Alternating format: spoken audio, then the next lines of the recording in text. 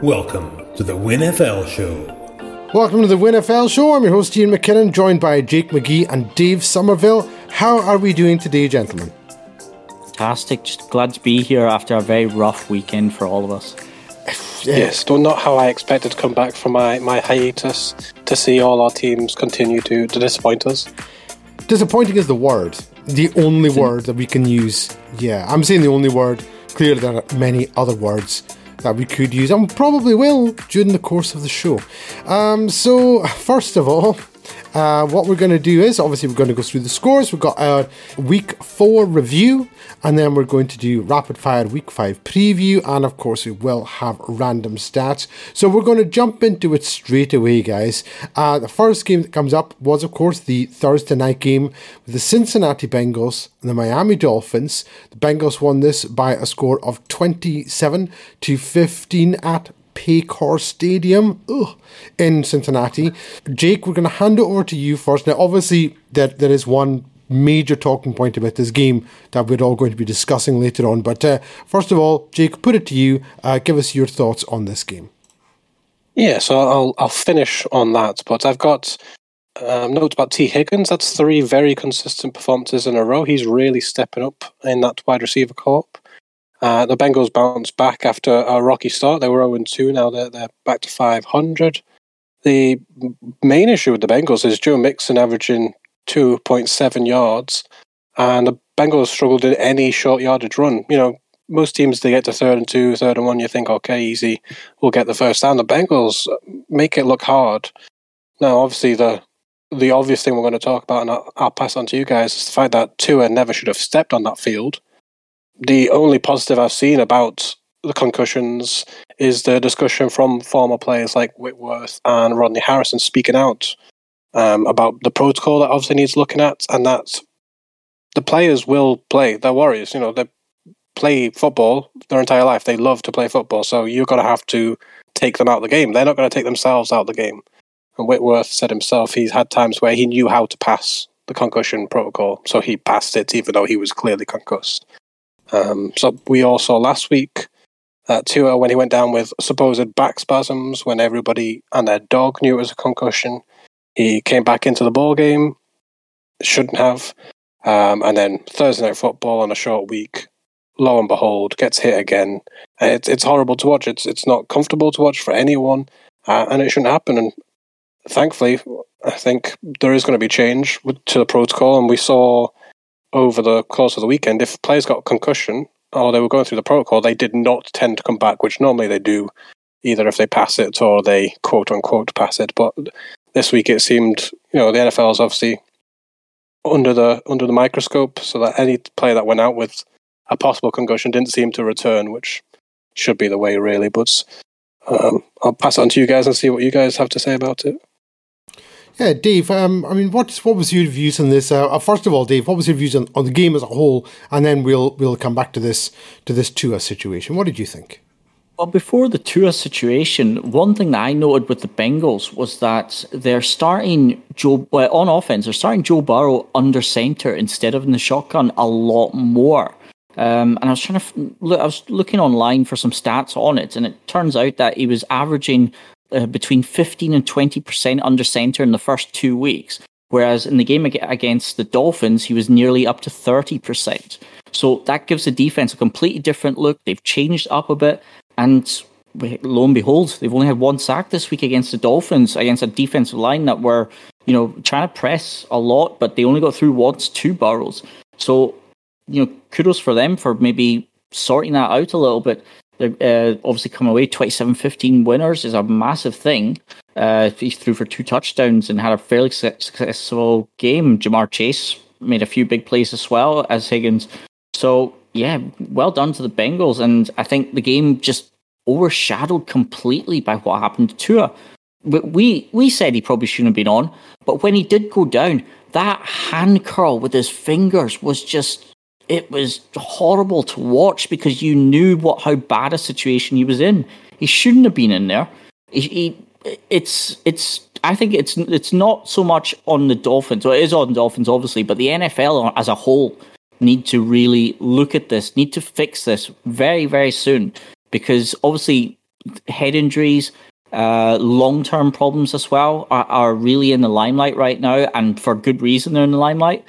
But this is a massive backward steps, and it's highlighted what is a serious issue within the league. So, I mean, it was a positive day for the Bengals. Tyreek Hill did get 160 yards from 10 receptions, but they managed to keep Jalen Waddle very quiet with just 2 receptions.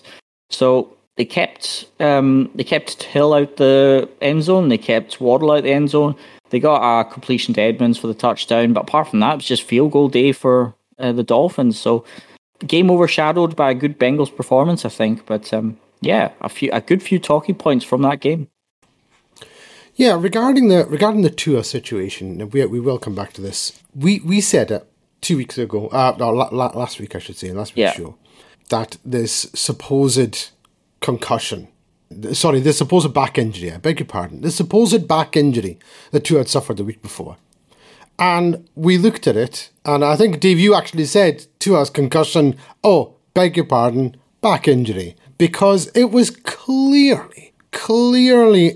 some form of head trauma. Let's not. Yeah. I'm not going to sit here and pretend that I can diagnose a concussion from across the Atlantic. Okay, but I know back pain when I see it. I know what it looks like, and the way Tua collapsed on that field after getting up, and then stood up again. That was not. That's not lower back pain. Because the first thing he did was reach for his head, shake his head, and put his hands up to his head. Now, when he had his concussion in the game against the Bengals, and you saw his hands going up like that, and we all saw, as you said, Dave, this contortion of the fingers. I believe it's known as a fencing response. I don't know where that term actually comes from, but it's very common amongst boxers and other athletes who are susceptible to head injuries. And what happens is, you've heard it before, that if a player goes down and bangs his head and he puts his hands up, the teammates are told, don't pick him up. He's not putting his hand up for you to help him up on his feet. This is an involuntary thing. He can't help it. And what Tua's was, with his fingers being contorted the way we are, I believe is a very extreme form of this fencing response, as it's known. He should never have been on the field. We all said this from the week before. He should never have been playing the game. And there was actually somebody on Twitter, whose name I forget, so I do apologise to him, who'd said after the game last week, Tua should not have returned to the game. Tua should have been taken out. Tua should not play next week. And then they advertised Joe Burrow versus Tua. Mm-hmm. And the same individual said, if he has another concussion in this game, this could end his season or potentially his career. Because the one thing we all know about concussions is that once you've had one, the second one is easier to come by and generally much more severe. Mm-hmm. And then once you've had that second one, the third one is easier to come by and generally much more severe. Because it's a head trauma. Your brain is literally banging against the skull, inside of your skull. It's not designed to do that. That's why when people have concussions, and I've met people with concussions who seem absolutely fine. Just fine. Bang their head. Hours later, no issues whatsoever. And then the next thing you know, it's generally nausea, vomiting. Is the first sign for someone else to see that this individual has a concussion. Now, again, this is not, the doctors in the tents with the light in the eyes, and they can check all the responses to do an immediate check for a concussion. Usually the first sign for, Joe Bloggs, me and you, Dave, if you were over at my house and you fell down the stairs and banged your head, and I said, are you fine? You said, yeah, I feel fine. I've got a sore head, but I feel fine. 4 hours later, you're throwing up all over the place. That's a concussion. I would know that. You would know that. It's not easy to see if someone has a concussion, but when you've got all these people across the league, and not just across the league, but other ex-athletes, and saying That's a concussion. Why is he playing in this game coming up? He's got a concussion. He shouldn't be playing. And I know he passed the protocol. But then we did see that an individual, I don't know if he was named, was he? The individual doctor or medical person who cleared Tua has now been fired, I understand. I think the word unaffiliated was used many times in that statement. This unnamed, unaffiliated individual. Does anyone have any details on that? I think, if I remember rightly, it was unaffiliated independent doctor. It's what they kept using. The phrase that kept coming up, especially online, unaffiliated independent, and he's been fired basically because of that. So that's pretty much what I was getting from Twitter, and it's hard to say. Is it really just him, or is it just the whole the whole process? The process is wrong and needs seriously looking at. Maybe, I don't know, Jake, do you have anything else from the online hemisphere? No, I've not seen anything with this. I just assume that gentleman or woman was taken up back and shot, of course, in the NFL issues. And obviously they've been in the press before for concussions, and this is certainly not a good look. And like I say, hopefully this does lead to a positive change and an actual change. Yeah, because I mean, the fact was that a week ago, Tua was brought back into the game. He should never have been put back in the game. But, people saying, well, they want to win the game. That's all well and good that they want to win the game, but surely not at the expense of someone else's health. So that should never have happened. I saw a thing with, I think it was Mike Tomlin, where he was talking to, oh my goodness, what was the gentleman's name? Steelers player. Ryan Clark. I want to say Ryan Clark. And he has the sickle cell trait.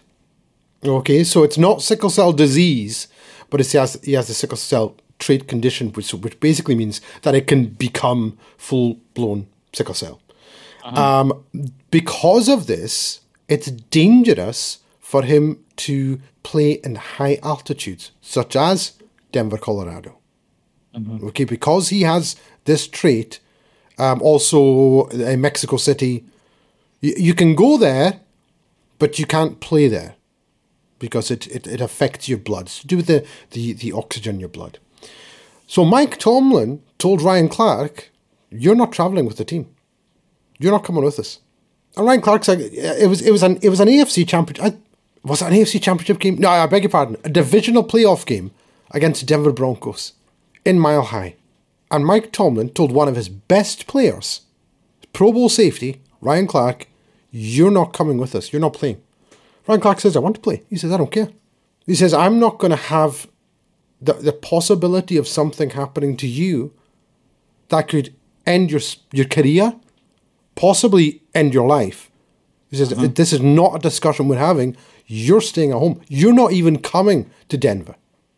And Ryan Clark saying, "Oh, I've been before." He says, "I don't care. You're not going.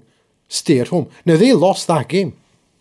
Steelers lost that game to the Broncos. They could have used a player of Ryan Clark's ability, but Mike Tomlin did the right thing. And he wasn't being told this. Mike Tomlin wasn't told this, that Ryan Clark can't play with the team because he's got sickle cell. In fact, he was cleared by team medics to go. And he said, "No, you're not going. You're going to stay there. I value your career and life more than this game." And this was a playoff game. It was a divisional round against the Denver Broncos. So the powers that be at Miami, or whoever it was who decided that Tua should play in that game, hell mend them. You're absolutely right, Jake. Anyone who made the decision that Tua should have played against Cincinnati, just, my goodness. I have no idea what's happening this week. I don't know if Tua is expected to play. I wouldn't think so. But that was a Thursday night game. And obviously the short week made it more likely that he would suffer another injury. So it's a longer week this week for Tua. So I don't know what's happening. Other than that, does anyone have anything they want to add about the actual game itself? Or again, the situation? I don't want to be sort of the only one talking about this. Well, they protected Joe Burrow. The Bengals protected Joe Burrow. It's pretty much the only positive I can really take. Look, the game was overshadowed. I don't think we can really get away from that. But Yeah, hopefully 2 is okay, no long-term damage, and the Dolphins keep kind of enlightening the neutral in their games with their crazy plays, and Tyreek Hill keeps lighting up the league. No, we've got 15 more games to get through. Okay, so we're going to move on then, and the next game we come to was, sorry Jake, the New Orleans Saints, the Minnesota Vikings, and this one was in London.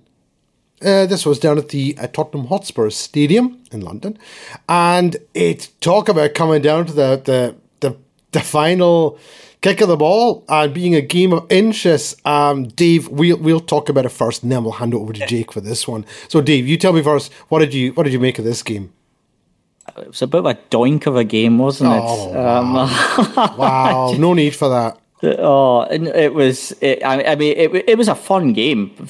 It was a really good game from my point of view, but obviously maybe not necessarily from Jake's, but from a neutral point of view, it was quite a good game. The Saints got a lot done on the grounds, rushing for over 100 yards. Andy Dalton didn't throw the ball away. Well done, Andy Dalton. Aiden for Jameis. Kirk Cousins did fairly well, okay. He threw for 273 yards, touchdown and an interception. It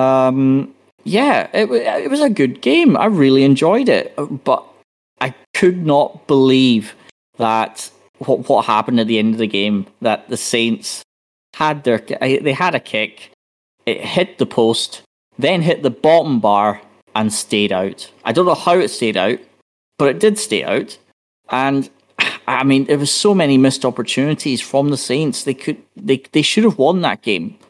From my point of view, because the Vikings had chances to finish them off, they didn't. The Saints had chances to come back and get into the lead, they didn't. It's a bit of a crazy game, but yeah, I'll hand it back over to you guys because I'm trying not to make any more puns on Doink-a-Doink.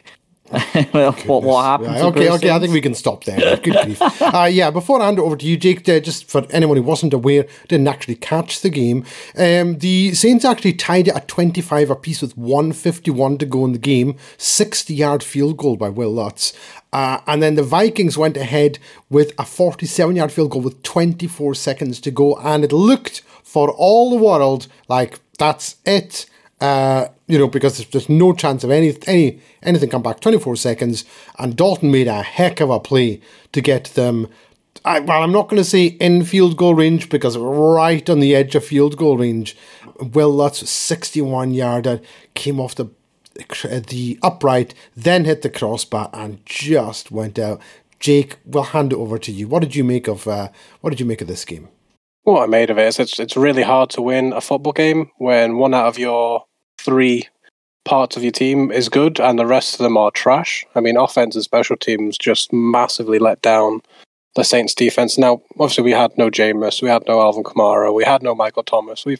We're injury riddled, but that doesn't really excuse such a poor performance for 3 weeks in a row, well, 4 weeks really, when you consider the first game of the season. There was some positives. Honey Badger got his first turnover. Chris Olave continues to look fantastic.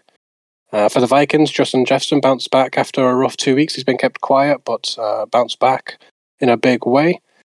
The Vikings missed an extra point, which set up such a dramatic finish, but the Saints didn't deserve to win. The Vikings deserved to win, but there's a killer fumble just before half-time that led to 3 points. Then just after half, that led to 3 points, so we loved to fumble. And then there was a huge fake punt by the Vikings on 4th and 2 that led to another 3 points. So Vikings just took advantage of mistakes and a lovely bald call on that fake punt.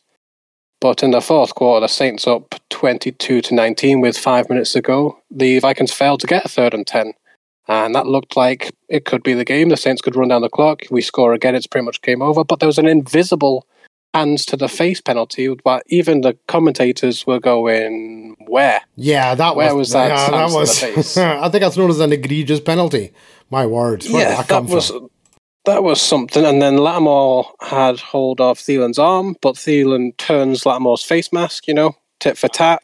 Vikings player gets the benefit of the doubt. They get a first and goal basically, and that's when they score the field goal. The Vikings player was injured with 18 seconds to go, but they stopped the game and only put 12 seconds on the clock. Like I say, the Vikings deserve to win, but I was going to use this as my random stat, but seeing as I'm talking about it, I'll say it now. Over the past 4 years, the Saints have ranked 30th, 31st, 32nd, and 32nd in penalties called against their opponents. You'll be interested to know we're currently 31st. Do you know what the chances of that are? Not off the top of my head. No. Yeah. I'll tell you what the chances are. It's a 0.007725% chance of that happening. So I guess the Saints are just really, really lucky that the refs only seem to call these penalties against them. And we must be the most undisciplined team of all time to have invisible hands to the face penalties called against us every year. Well, keep in mind that you have been playing Tom Brady twice a year for the past few years, and you know that he's going to get 1,000 penalties a game. Well, we saw that against the Bucs. It's every week. I don't know what the Saints have done to Roger Goodell, but I hope it was worth it because we continually get screwed. Yeah, pretty bad. Okay, so moving on, we then go to MetLife Stadium where the New York Football Giants are taking on the Chicago Bears. Wasn't really a contest at any point. The Giants walked away with a 20-12 victory, and the Bears offense just cannot do anything. I'm trying to remember the last time I saw a team offensively through the first 4 weeks just look so... I can't even think of the word. Justin Fields, 11 of 22, 174 yards, no touchdowns. The best rusher was Khalil Herbert, 19 attempts for 77 yards. And they just did nothing. Believe it or not, Daniel Jones, 2 rushing touchdowns in this game. And in fact, that was all the touchdowns in this game. All of the rest of the scoring was field goals. 2 for Daniel Jones. Jake, we'll put it to you first. Did you watch this game? If you did, I feel sorry for you. What did you make of it? You say the Bears can't move the ball. The Giants went 9 for 16 passing with 71 yards. Their wide receivers accounted for 3 catches. I mean, this was a one-man team. Well, a one-man offensive team anyway, with Saquon Barkley rushing 31 times for 146. He had 2 catches for 16. He took snaps out of the Wildcat because Daniel Jones went out injured. Then Tyrod Taylor came in and went out injured with a concussion. The Bears had 6 fumbles. I mean, they only lost 3 of them, but 6 fumbles. It's a credit to the Giants' defense who had 6 sacks and 6 tackles for losses, but I don't know how the Giants are 3-1. We often talk about the Lions last year were one of the best 3-win teams ever. The Giants are one of the worst 3-win teams I've ever seen in my life. I mean, I'm sorry. I'm really happy for Giants fans. I've always had a soft spot for the Giants. I think I am currently wearing a Giants t-shirt from when I was away in London. They suck though. Their defense is great, and Saquon Barkley is great. But how they are 3-1, like you can only play what's in front of you. But heaven help us if anyone thinks they're a good team. I mean, the Bears just suck even more. Yeah. So to put this into perspective, just before I put it over to you, Dave, the Giants have a better record than the Baltimore Ravens. Now, if they played each other tomorrow, they could play each other 100 times. There's no way the Giants are beating the Ravens. Well, do you know what? I say that, but I'll come back to that later on. This year, you never know. This year, I'll come back to that later on. Actually, I'll have a wee bonus random stat for you later on. Dave, what did you make of this game? It was terrible. I think the sort of positive you can take away. It was if you're a fan of the run game, it was a fantastic game for the run game. Between the two of them, they racked up 411 rushing yards. That's impressive in itself. But I think there's going to be a campaign very soon for Chad Powers to be back in at QB with Eli Manning's alter ego returning to behind the center. I don't know who do the Giants get to replace. They've got two quarterbacks out injured. They've got Saquon Barkley, who's just running everything at the moment for the Giants. For the Bears, it's just I don't know. What can we say? What are we supposed to say about this? I said I'll give you one random stat about the Bears, is that Tom Brady has had 23,996 career passing yards and 174 touchdowns while in his 40s alone. So that's 500 more yards and 20 more touchdowns than the Bears' all-time passing leader, Jay Cutler. So if Tom Brady started playing for the Bears in his 40s, he would still be the all-time leading passer for the Bears in team history. That's the Bears aren't allowed to have good quarterback play. The Bears, they've expanded that to their entire offense at the moment, so they've just not allowed themselves to have a good offense anymore. But 4 field goals, they just can't get the job done. I mean, they can't even get anything done at the moment. Justin Fields, there's a lot of rumours about him right now that apparently he's going to be requesting a trade. I don't know if he'll be requested or there'll be a need for a request at this point. Bears look like they're going to have a really high pick in the draft, if not right up the top. And yeah, we said it pre-season, it's going to be a dismal season for the Bears, and I think what we're seeing is pretty much proof of that. They did rush for, I think it was 149 yards. But yeah, I think from what I remember, Darnell Mooney made a couple great, the catches that he did make, he made 1 or 2 really good catches, 4 receptions for 94 yards. He was their only bright spot in the pass game. But yeah, Justin Fields just can't get anything done, and the Bears just can't get anything done at all. They've got a positive kicker. That's about all you can say about them. Oh my goodness. It is a poor show when that's all you've got to say. So moving on, gentlemen, we then come to Acrisure Stadium. They just get worse, these names. Acrisure Stadium in Pittsburgh, where the New York Jets were taking on the Pittsburgh Steelers. And wouldn't you know it, the New York Jets won 24-20. They are now sitting at 2-2, and the Steelers are 1-3. And well, it's difficult to sort of quantify this. Zach Wilson was fairly middle of the road in passing. It was 18 of 36. He did have 252 yards, 1 touchdown, 2 picks. Then on the other side, Mitch Trubisky was 7 of 13 for 84 yards and an interception before Kenny Pickett came on. He went 10 of 13 for 120 yards. Sounds a lot better, except when you hear that those 3 passes that he missed were all interceptions. And so fans were yelling for Pickett. Pickett came in and threw 3 picks. So I don't know what you want to make of that. Make of it what you will. Dave, we'll put it over to you. The New York Jets, 2-2. Well, you gave me a bit of stick for the Jets last week for saying that they had a bright future and they were going to be on the up. Yes, yeah. I did. And I think what it took was Mitch being taken out of the game and Kenny Pickett to prove that he should just be a wildcat quarterback. That's it. That's all he should be doing, because 2 rushing touchdowns, but 3 picks in his debut game. That's horrible. But the Jets, you've got maybe a slightly more experienced Wilson coming back in.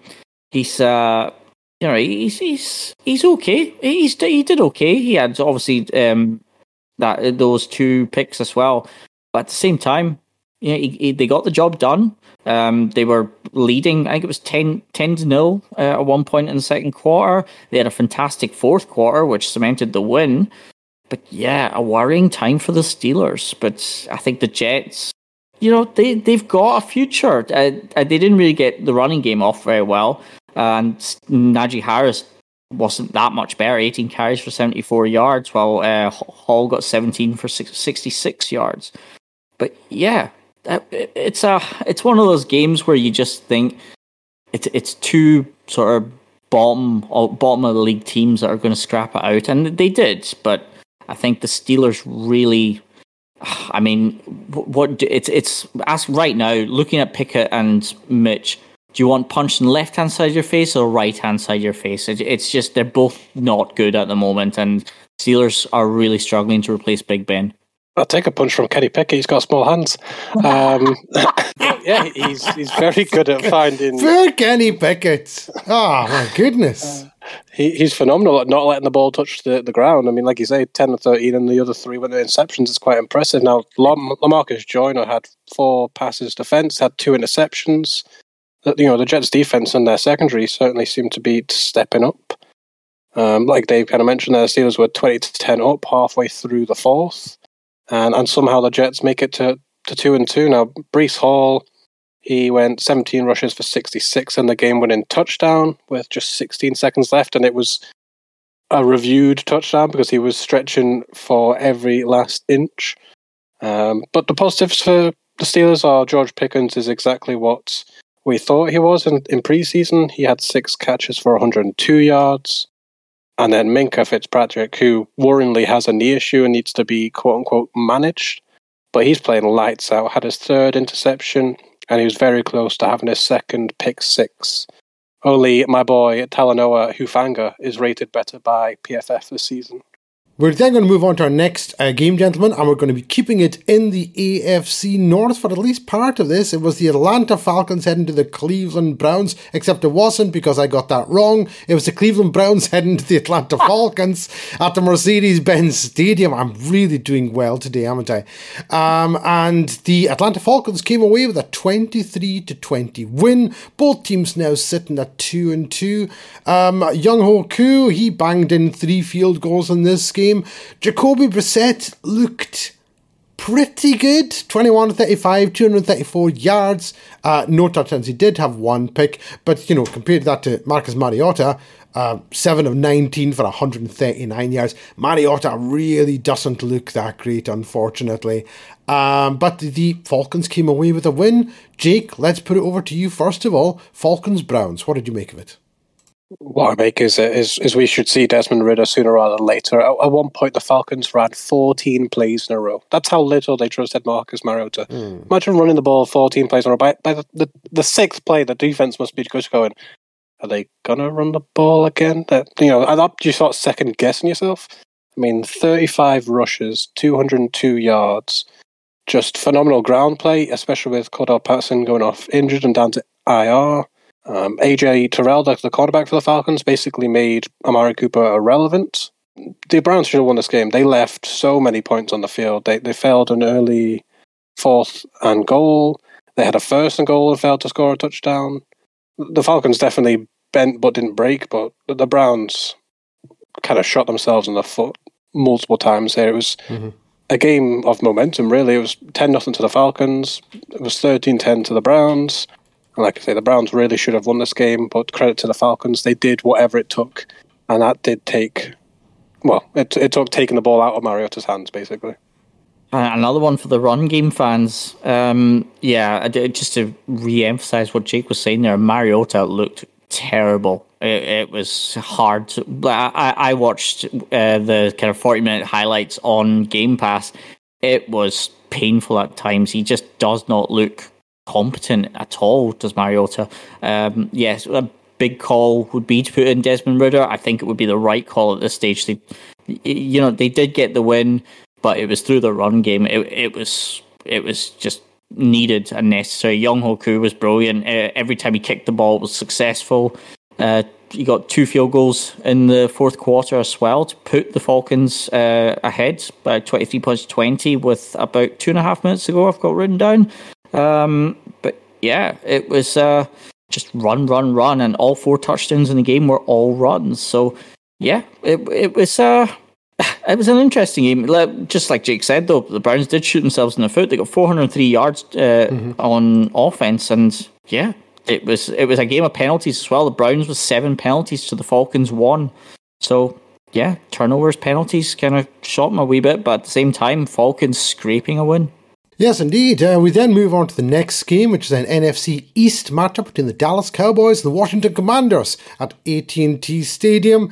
And this was the Brett Maher show, or Mayer, I'm not sure how they're pronouncing it. The kicker for the Dallas Cowboys, he was everything. He just kept on kicking kicks. So yeah, he started with a 53-yard field goal in the first quarter. Then in the second, he had a 45-yard field goal. In the third, he had a 28-yard field goal. And in the fourth, he had a 29-yard field goal. As I say, Cowboys won this one 25-10. There was a couple of plays there. Michael Gallup caught a 9-yard pass from Cooper Rush. CeeDee Lamb also received a touchdown from Cooper Rush. And Carson Wentz did get him on the board with a 10-yard pass to Jahan Dotson. But looking at these games, although there was a lot of field goals in this game, it didn't really look like the Commanders were actually in charge. And it's those penalties, 11 penalties for 136 yards. We say it all the time, guys. Turnovers and penalties is the ones that's going to cause it. Washington had 2 turnovers and Dallas had 0 in this game. So Dave, we'll put it to you first. What did you make of this? I'll be honest, wasn't the best game I've seen in a long time, but I suppose entertaining enough if you're a Dallas Cowboys fan. Well, yeah, if you're a Cowboys fan, but two for the Commanders, 2 interceptions. Carson Wentz got sacked twice. It was, like you said, the penalties was a standout stat from the entire game. I mean, Carson Wentz, 25-42 for 170. He did get that 1 touchdown, but 2 interceptions. I tell you what, the Cowboys kept Scary Terry very quiet. 2 receptions for 15. Dotson did play very well. He also got his touchdown. They rushed quite well. Did Washington.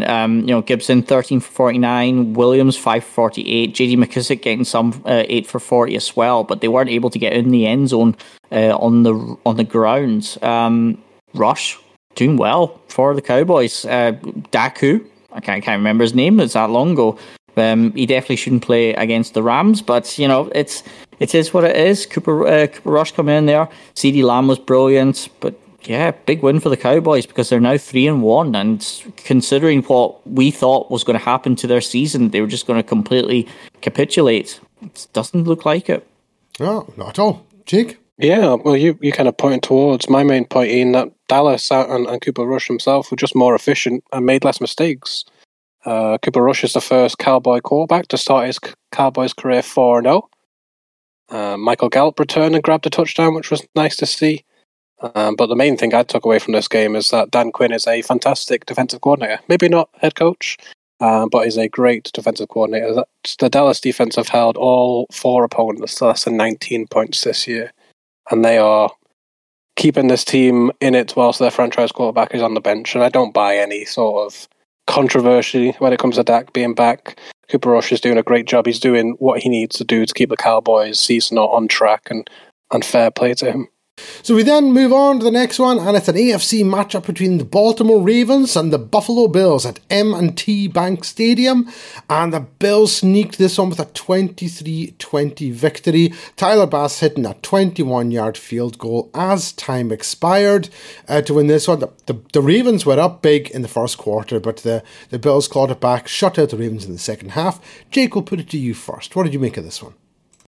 Yeah, the Bills scored 17 unanswered. It's the largest Bills comeback in 11 years. The Ravens at 20 apiece go for it on 4th down when you have Justin Tucker. And it just sends a really bad message to your defense. And it certainly sent a bad message to Marcus Peters and some of the others. And there was a few heated words exchanged. Now, the Baltimore Ravens started off touchdown, field goal in their first 4 drives. And then they finished the game, punt, interception. I mean, you either die a hero or live long enough to see yourself become a villain. It's just one team obviously ran out of gas, and the other team has proven already this season they're resilient and they're going to be there right till the bitter end. But I'm not sure how much I agree with going for it on 4th down when you're tying a game. If you're losing the game, maybe, but just take the points and ask your defense to make a stop. Yes, they hadn't made a stop in a while. I understand that, but you've got Justin Tucker. It's an automatic 3 points. You hope at worst you go to overtime. At best, you win the game. Either way, you ended up losing the game because of it. So it's certainly been an interesting point of conversation, and I'm sure some of the film rooms and the behind the scenes stuff has been interesting this week in Baltimore. My favourite stat to take away from the Ravens is that this year they have only been behind for a total of 14 seconds. that was because the Dolphins scored with 14 seconds to go. That is the whole amount of time that they have been behind this year.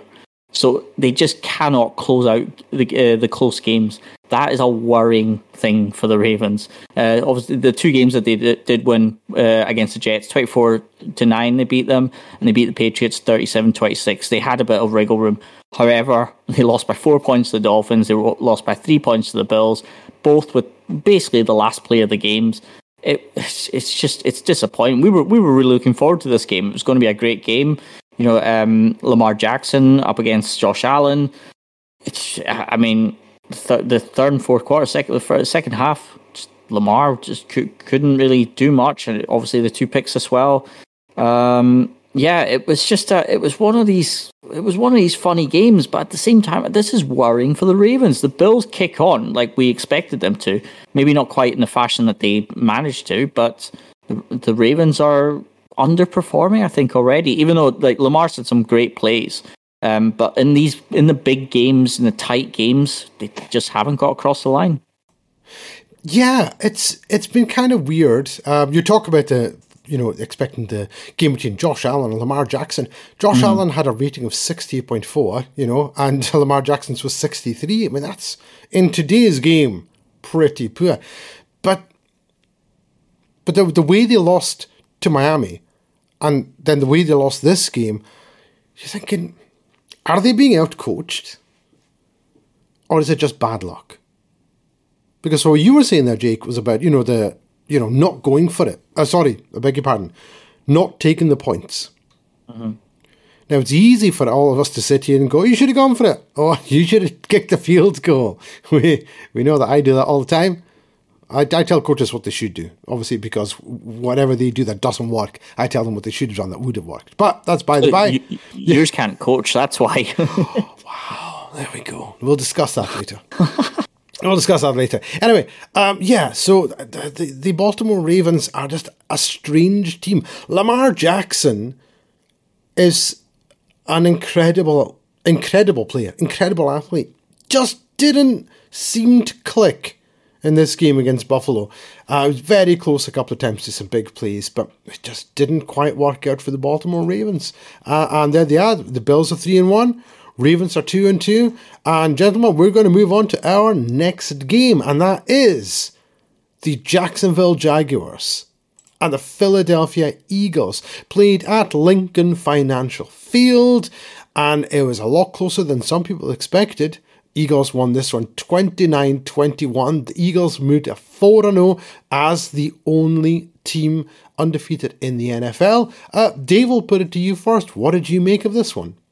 It was a weird game for Trevor Lawrence. He got obviously through for 2 touchdowns. He also had 1 pick, but 11 of 23 for 174 yards. They didn't have that many plays, to be honest, compared to the Eagles. The Eagles, the Eagles ended up running for about 50 times. So, Eagles' run game really getting it done. Jalen Hurts, 16 of 25 for 204 yards. He got no touchdowns, but he got 1 pick as well. He did rush in for 1 touchdown. But yeah, it was close. I think the Jaguars can take a lot of positives away from it as well. But offense, not that great for the Jags. 13 first downs compared to the Eagles' 25. It was a game of sacks as well. The Eagles got to Trevor Lawrence 4 times, and there was 4 fumbles in the game as well. So, game of turnovers as well. Time of possession. 20 minutes only for the Jags compared to the Eagles getting 40. So, for every drive as well, it's 2/3 of it was going to the Eagles in the game, just 1/3 for the Jaguars. So. Yeah, Eagles march on, and I think they're going to take the division quite comfortably. Not necessarily the conference, but I think with the Jaguars, they've still got a lot of positives to take. They've just got to I think Trevor Lawrence has to sort of he has to perform more steadily and at a much higher level. I think some of the things he could have maybe thrown it a wee bit quicker, but I don't think his offensive line helped him every single time. So Eagles march on, Jaguars 2-2, but Jaguars right in the fight for it. Yeah, well, the Jaguars were first in rush defense before playing the Eagles. The Eagles then ran for 210. I mean, massive day for Miles Sanders, 27 rushes, 134 yards and 2 rush touchdowns.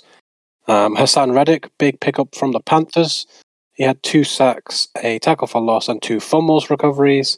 And I think Dave was far too nice to Trevor Lawrence. He did his best Daniel Jones impression. All 5 turnovers were Trevor Lawrence, 4 fumbles, and a Bradbury interception. Keep hold of the damn ball. I mean, the Jaguars at one point, well, to start, were 14-0 up. I mean, it was looking like, we're going to have another miracle from the Jaguars and they're going to continue to impress us, but they ultimately got out-coached and outplayed by the Eagles. Like I say, doubled the time of possession, basically doubled the first downs, basically doubled the yards. I mean, I think the scoreline in the end kind of flatters them, and Trevor Lawrence needs to take responsibility for that, keep hold of the ball, and this could have been a very interesting game. I think the Eagles they had more rushing plays on offense than the Jaguars had plays on offense. So the Jags only had 46 total offensive plays, whereas the Eagles had 50 rushing. So I think the domination of the ball from the Eagles was what really took the game by the scruff of the neck and, ultimately saw them across the line. Yeah, the Eagles do look like a very well-coached, well-put-together organisation. And Jalen Hurts is looking like the real deal. It really is. So we then move on to Lucas Oil Stadium, where the Tennessee Titans visited the Indianapolis Colts. And the Titans come away with a 24-17 victory in this one. Looking at some of the stats from the game itself, once again, it's the rush yards. It seems to be this season the team that runs the ball just seems to win. It's like... Tennessee, 28, Rutgers, 127 yards and a touchdown. Indianapolis, 23 attempts for 38 yards. That's not good. Jonathan Taylor himself, 20 rushes for 42. For someone of his caliber, that's pretty poor. So, Dave, we'll put it to you first. Titans Colts. It didn't really look like much of a contest. The Titans were up early and never really looked like relinquishing it. No, they didn't. But I think one of the downsides for the Colts as well is that Taylor has been ruled out for the next week against the Broncos as well with injury. So not only could he not get into the game, he's not going to be in the next game. 20 carries, 42 yards is pretty poor. But Matt Ryan, 27-37 for 356 yards, 2 touchdowns and 1 pick. They just couldn't get it done. They just couldn't really complete it. Ryan Tannehill on the other side, 17-21 for 137 yards and 2 touchdowns. So Derrick Henry starting to look a lot like the Derrick Henry that we know. 22 carries for 114 yards and 1 touchdown. The Colts should have done a lot better. They didn't, and the Titans did what they do best and just they were shut out in the second half. It was a very, very poor second half. Just the 1 touchdown for the Colts in the second half and the third quarter. But they all probably thought they had the job done by half time. Matt Ryan tried his best, picking out people left, right, and centre. Yeah, it was a poor second half anyway. Good high scoring in the first half, and then just kind of dwindled away for us neutrals. But Titans back up to 2-2. Colts just falling short yet again. Yeah, Frank Reich and Chris Ballard hot skates thin ice at the moment. The Colts have lost 6 of their last 7.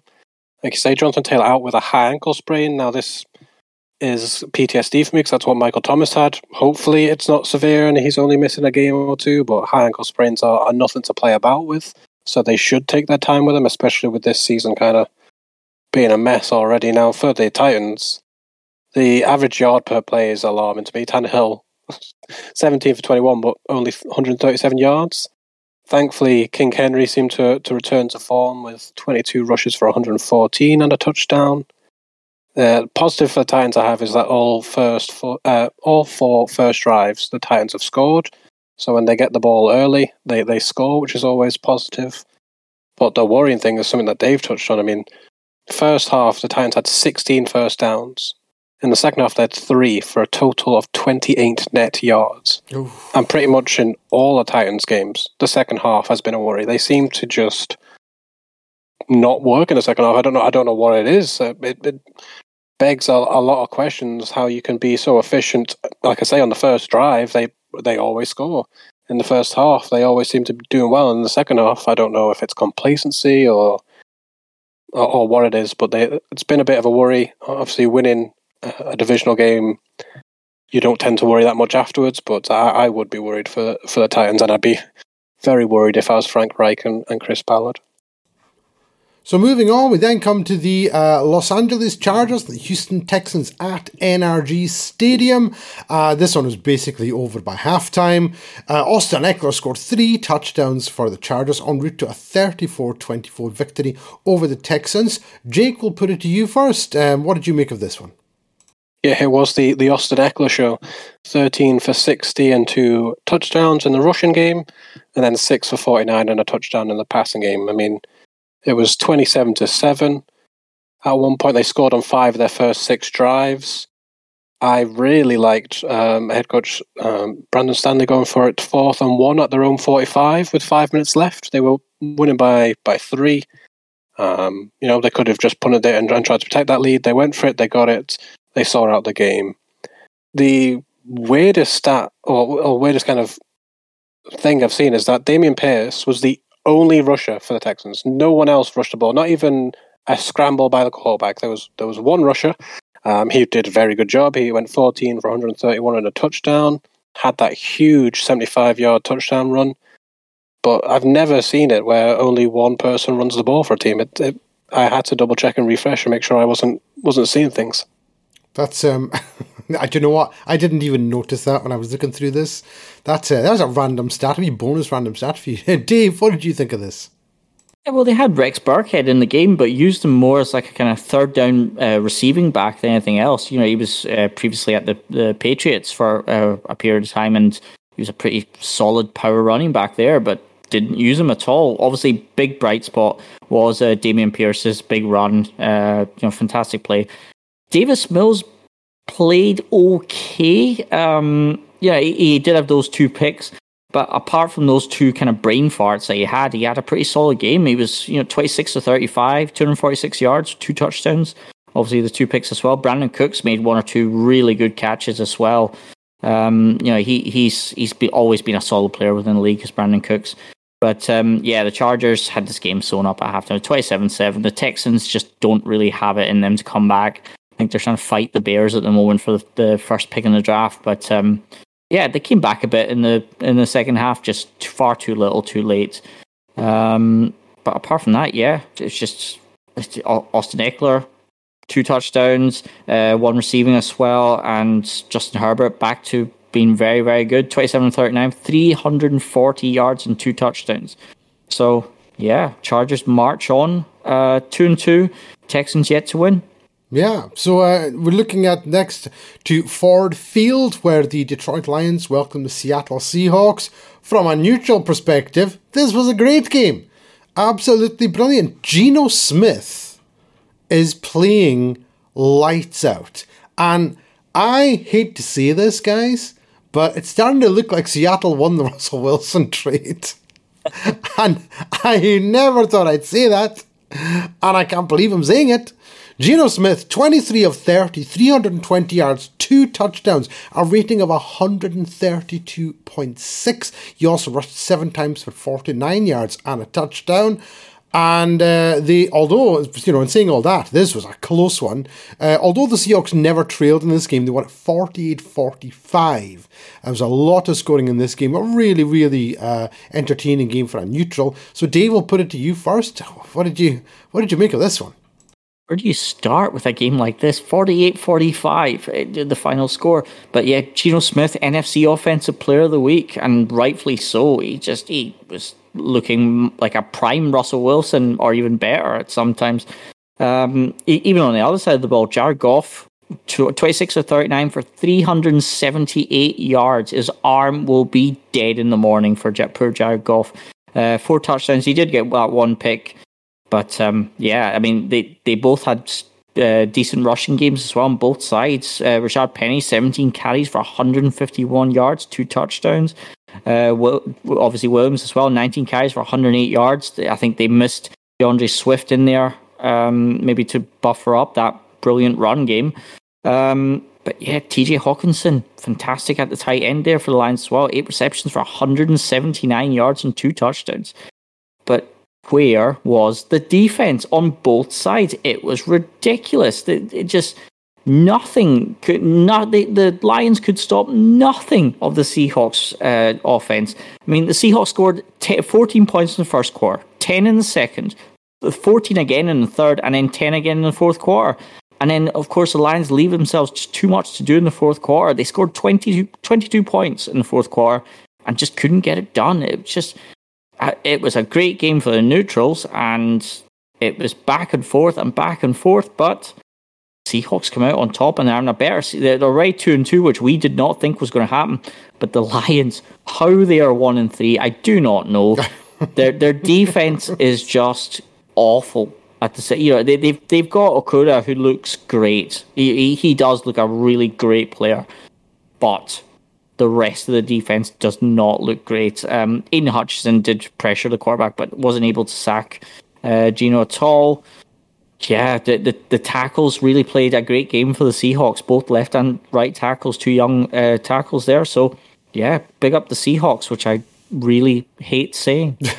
Definitely. Jake, just before I hand it over to you, pal, should point out that one Eugene Cyril Smith III, that's Gino's full name, by the way, his 77.3% completion through the first 4 games of this season is the highest in NFL history.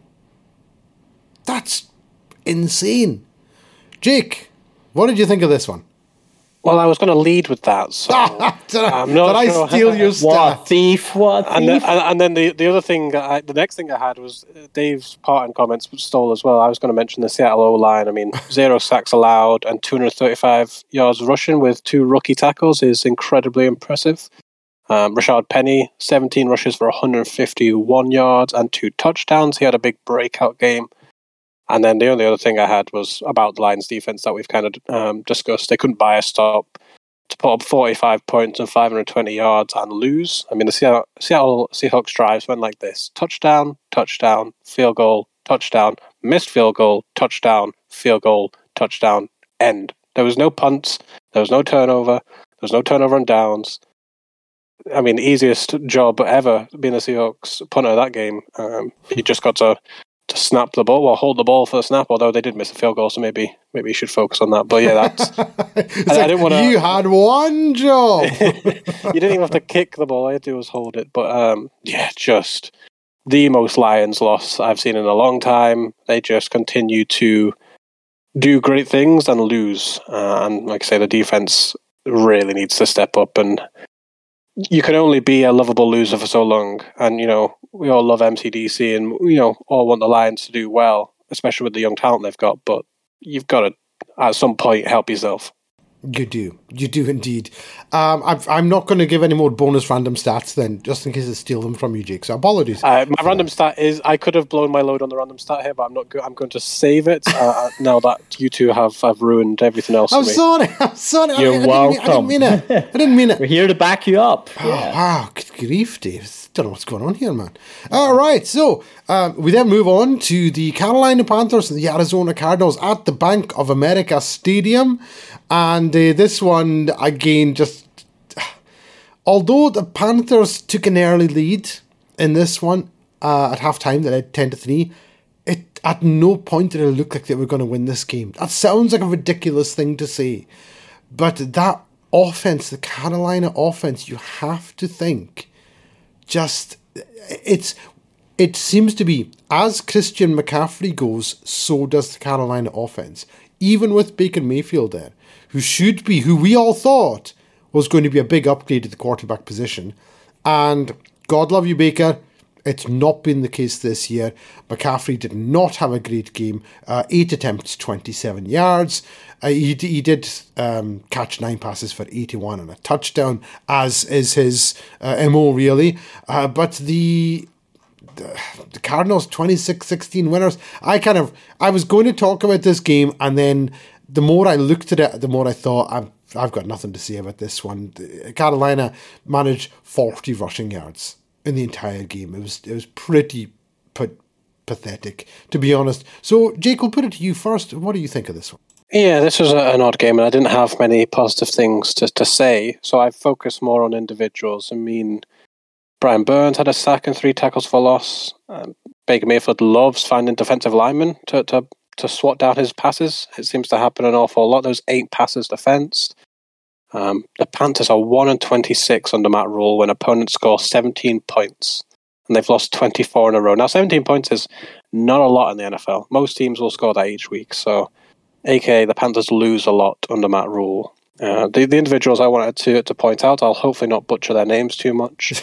The linebacker for the Cardinals, Dennis Gordek, had 5 tackles, a sack, a tackle for a loss, a pass defense, a QB hit, and an interception he returned for 24 yards. Not a bad day in the office for that fella. And then on the Panthers side, there was Frankie Louv, had 11 tackles, 6 of them by himself, a tackle for loss, a pass defense, an interception returned for 33 yards, and a touchdown. So there was some individual brilliance amongst the mediocre game, I would say. I mean, just since we're stealing each other's stats, because I had Frankie Louvu, everything about him. So thanks, Jake, for that one. But yeah, there we go.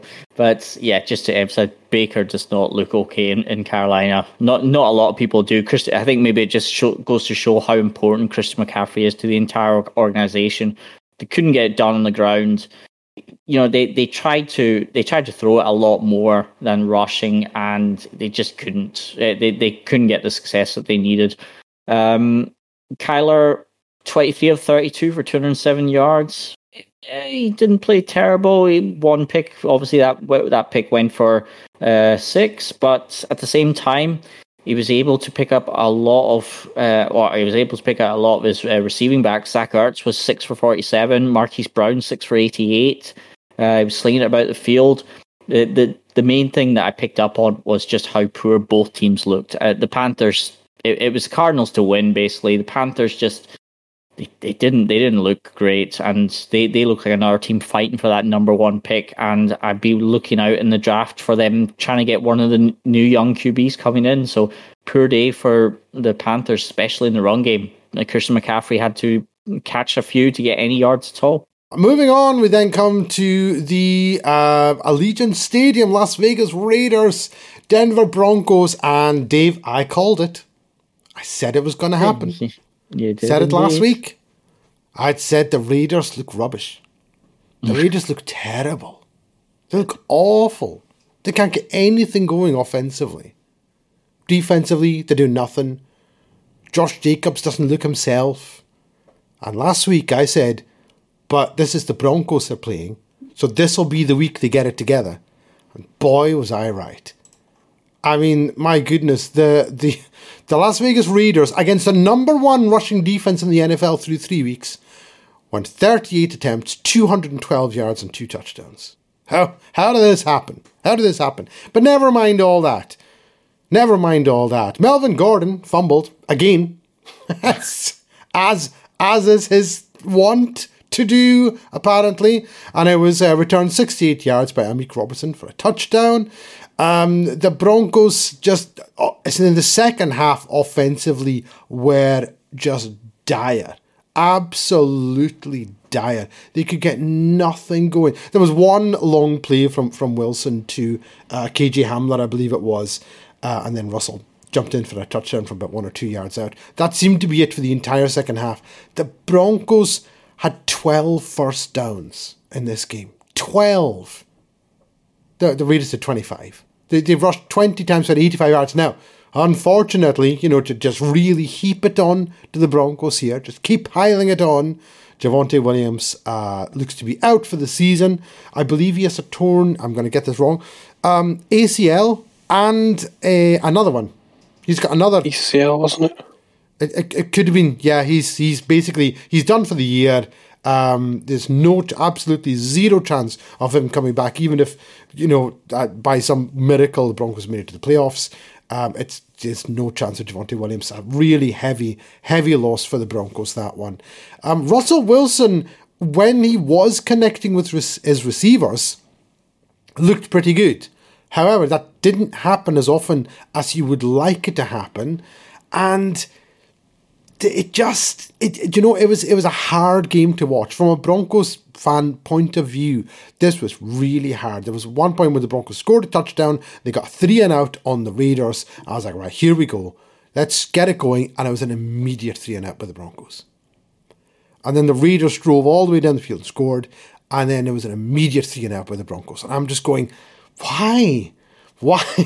I don't know where they got. The Broncos' average to go on third down, average, was 10.3 yards. And you're thinking, what? How is it that your average third down to go is more than it was on first down? That just doesn't make any sense. And yet the Broncos do it. I'm honestly, unless there's a massive, and I'm talking a gargantuan turnaround on the offensive side of the ball for the Broncos, which without Javonte Williams, I'm going to be honest, doesn't look likely, then I think I'm done with Nathaniel Hackett. I was done after week 1. I was done after week 2. I was done after week 3, and week 4, I'm done again. I don't know. It's hard. I find it really hard to watch this team. And the Broncos are arguably that they're 2-2. They could easily be 0-4 at this point. Easily. Alternatively, they could easily be 3-1. It's a really strange season for the Broncos. I'm not going to talk about it the entire time because I know you guys know I will. So, Dave, we'll put it to you first. Did you watch any of this game? What did you make of it? I did watch some of it. The one thing that I really took from the game was that the Raiders were really good at running the ball, and the Broncos just had no answer for it, really. Like I said, Russ did look good when he could find his receivers, but on third down, they were 3 of 11 in converting or in third down efficiency. They just by the time third down came, they were either more than 10 yards back, and because of the inability to run completely, or Russell Wilson was pressured or sacked. Yeah, he got 3. He was sacked 3 times in the game. No picks, which is the only good thing. Melvin Gordon is not someone that you want to replace Williams, because he's not showing anything like he should be doing. Obviously, he did get the fumble. He only had 3 rushing attempts for 8 yards. It was pretty dire from the Broncos' side of view. I mean, I think the Raiders could have done a lot more. The gap kind of flattered the Broncos a little bit. Obviously, Adams 9 receptions for 101 yards, got going quite well. Carr didn't throw for a touchdown or a pick, but he didn't really need to when Josh Jacobs ran in for 2 touchdowns. I'm trying to think of the positives that the Broncos can take from this. There aren't any. There's no positive. No, there is. There is one. There is one positive that I saw in this game. Okay. And that is that Devontae Adams, you're absolutely right. He had, what did you say it was? 9 for what? 9 for 101. 9 for 101. When Surtain was matched up with him, especially early on in the game, Surtain just looks... He honestly, it's the one bright spot. Pat Surtain already looks like an all-pro cornerback. He kept Devontae Adams very quiet through most of that game. He had a couple of catches late on, including one which it was actually double coverage. Surtain wasn't on him, and he got a big gain in that one. But Pat Surtain looks fantastic. The defensive coordinator, whose name I'm going to butcher again, Ejiro Evero or Ejiro Evero, I can never remember which one it is. He's doing well, but when your offense is constantly going 3 and out, it's really hard for you to keep drawing up defensive schemes, because the Raiders, despite their record, and we all know this, are a good offensive team. They are good. And I said this last week, Dave, they're 0-3, but they are much better than their record. They're not an 0-3 team. They just happen to have a record of 0-3. And they showed it in this game. I believe the Broncos have been looking to get some other running backs. So, Jake, we're handing it over to you. What did you make of this one? There was positives. There was Montreal Washington looking like the next dangerous returner for the Broncos. They love a returner. And then, yes, as you've kind of alluded to there, they stole Latavius Murray off the Saints practice squad. He played this week for the Saints because of our injuries. We offered him a spot. Obviously, he'd be behind Alvin Kamara and Mark Ingram. He got an offer for the Broncos. It makes a lot more sense for him to go there. The Broncos had the luxury this game to kind of bench Melvin Gordon for his fourth fumble this season. But with Williams going down, obviously they don't have that luxury. So they've brought in Latavius Murray, a very solid running back, hopefully help them out. As you mentioned, it was a very sorry second half by the Broncos. Josh Jacobs absolutely carried the Raiders with his rushing 28 for 144 and 2 TDs. He caught 5 for 31. Max Crosby looked fantastic, 2 sacks, 4 tackle for losses and 2 QB hits. Now the Raiders only had 2 sacks going into this, so they've more than doubled their season's sack total thanks to the ineptitude of the Broncos and their offensive line.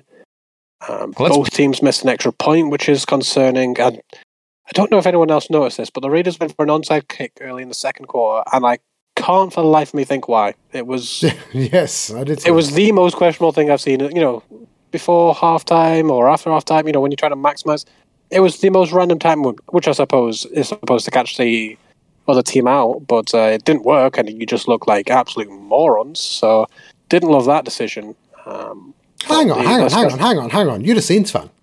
Yes, we used it coming out of half, and when we were losing in a Super Bowl, we didn't use it in the start of the second quarter when we were winning, just for the heck of it. It was stupid. I'm all for using an onside kick when you need it, but what a waste of giving them a short field. I mean, the Broncos only got 3 from it because Nathaniel Hackett, but I know, and this is the thing. It's so frustrating when something finally goes your way. You're like, finally, Nathaniel Hackett will find a way to just make up for it irrelevant. Yeah. But Derek Carr has some wheels. He rushed 7 times for 40 yards. Yes. A key 20-yard rush just before halftime to put them in field goal range. And then there was another 3rd and 5 where he rushed for the first yard. It's not someone you think rushes often, but he used it when the team needed it the most. I was very impressed with it. Like I say, got them 3 points before half, converted a 3rd down. Not someone you expect to run, and that's why it works for him. Pocket opens up, and he took what was given to him. So, well played to Derek Carr. So next week, the Broncos play the Colts. We know Jonathan Taylor is out for the Colts, so the Colts have Naeem Hines, and they also have Philip Lindsay. Now we keep coming back round to Philip Lindsay, and the reason for that is Melvin Gordon fumbled 4 times in 4 games. 4 times in 4 games he's fumbled the ball. And I said this before the season began. Melvin Gordon fumbles way too much. Every time he carries the ball, I'm like, oh my, just don't fumble. Just don't fumble. Just don't fumble. And then he gets hit in the backfield for a 1-yard loss. And I'm like, phew, at least he didn't fumble. You should not be thinking that about your running back. That should not be the first thing that pops into your head when you see him getting the ball is, don't fumble. And then we're looking for running back, and you're absolutely right, Jake. Latavius Murray. That's a good pickup for the Broncos. It's a really good pickup for the Broncos. He's a good player. He'll do well, I think. But Philip Lindsay was sitting there, 3rd in the depth chart in Indianapolis. Mr. Reliable. Mr. Reliable. Never fumbled. Yep. Never fumbled in college. Never fumbled in the NFL. It's just, I sit here and I watch this team, and I apologise, guys, if I'm going off again, but Nathaniel Hackett was the entire point of signing Nathaniel Hackett to be your head coach. The entire point of it was to get this offense on track. That was it. When Vic Fangio was there was never a problem with the defense.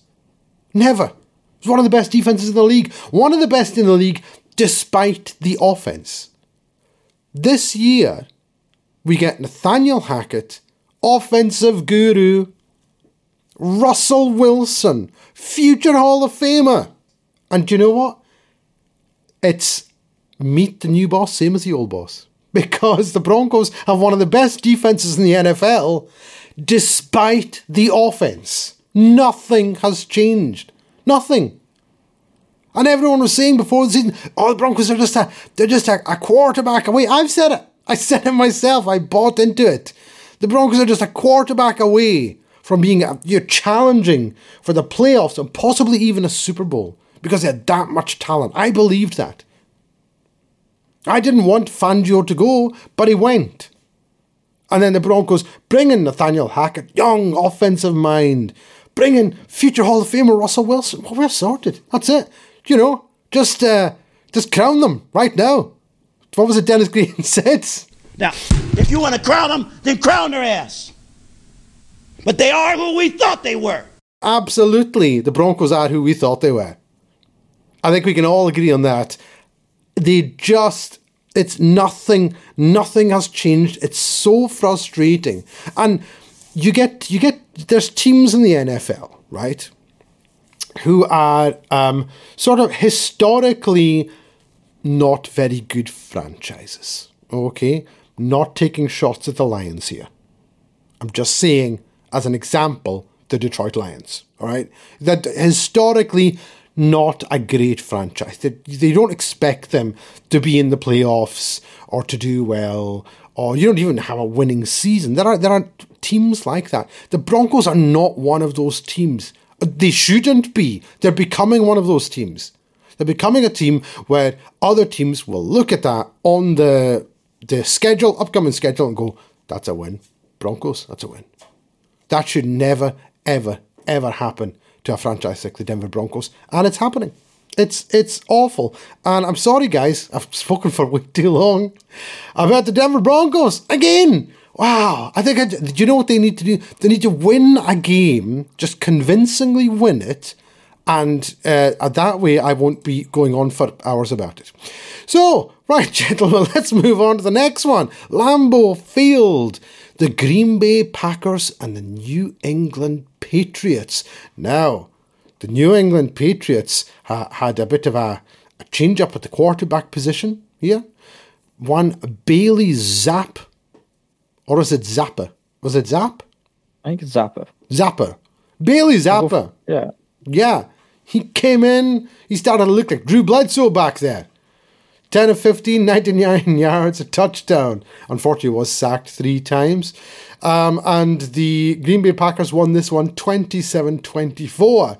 But Bailey Zapp coming in there looked pretty good, if you ask me. So, Jake, let's put it on to you first. What did you make of this one? Yeah, the Packers merely survive. That was it. You can't say they won the game. They just survived the Patriots and their third-string quarterback. The Patriots ran the ball, and they did not give up.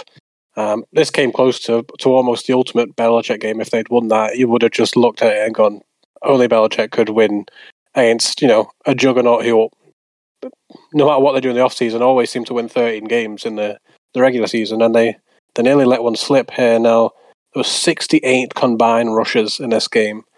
But the only play that really stuck out to me that much was Jack Jones in his 40-yard pick six. And I think the Packers will just be relieved on their way over to London that they got the win. And that's all that really matters in the end. But bit of a scary one for them. Misplaced my overtime game for last week with the Packers getting it done in overtime. But yeah, the real positive for the Patriots is Bailey back at QB. Came in for Brian Hoyer, who had gone down injured. Now, before the game, there was rumours that Robert Kraft had asked for Hoyer not to start because he didn't believe he was good enough. So when he went down injured and then, the third string comes in and plays pretty well, then there might be a few rumblings in the back room there at the Patriots. But yeah, just to emphasize what Jake said, the Packers survived barely, and they should have won it. They were really competent on the run game. Aaron Jones getting 110 yards from 16 carries. AJ Dillon 17 for 73 yards. Apart from that, Alan Lazard was targeted by Aaron Rodgers for 116 yards, which was pretty good, but that's pretty much all that Rodgers was able to do. 2 touchdowns he did get, obviously the 1 pick.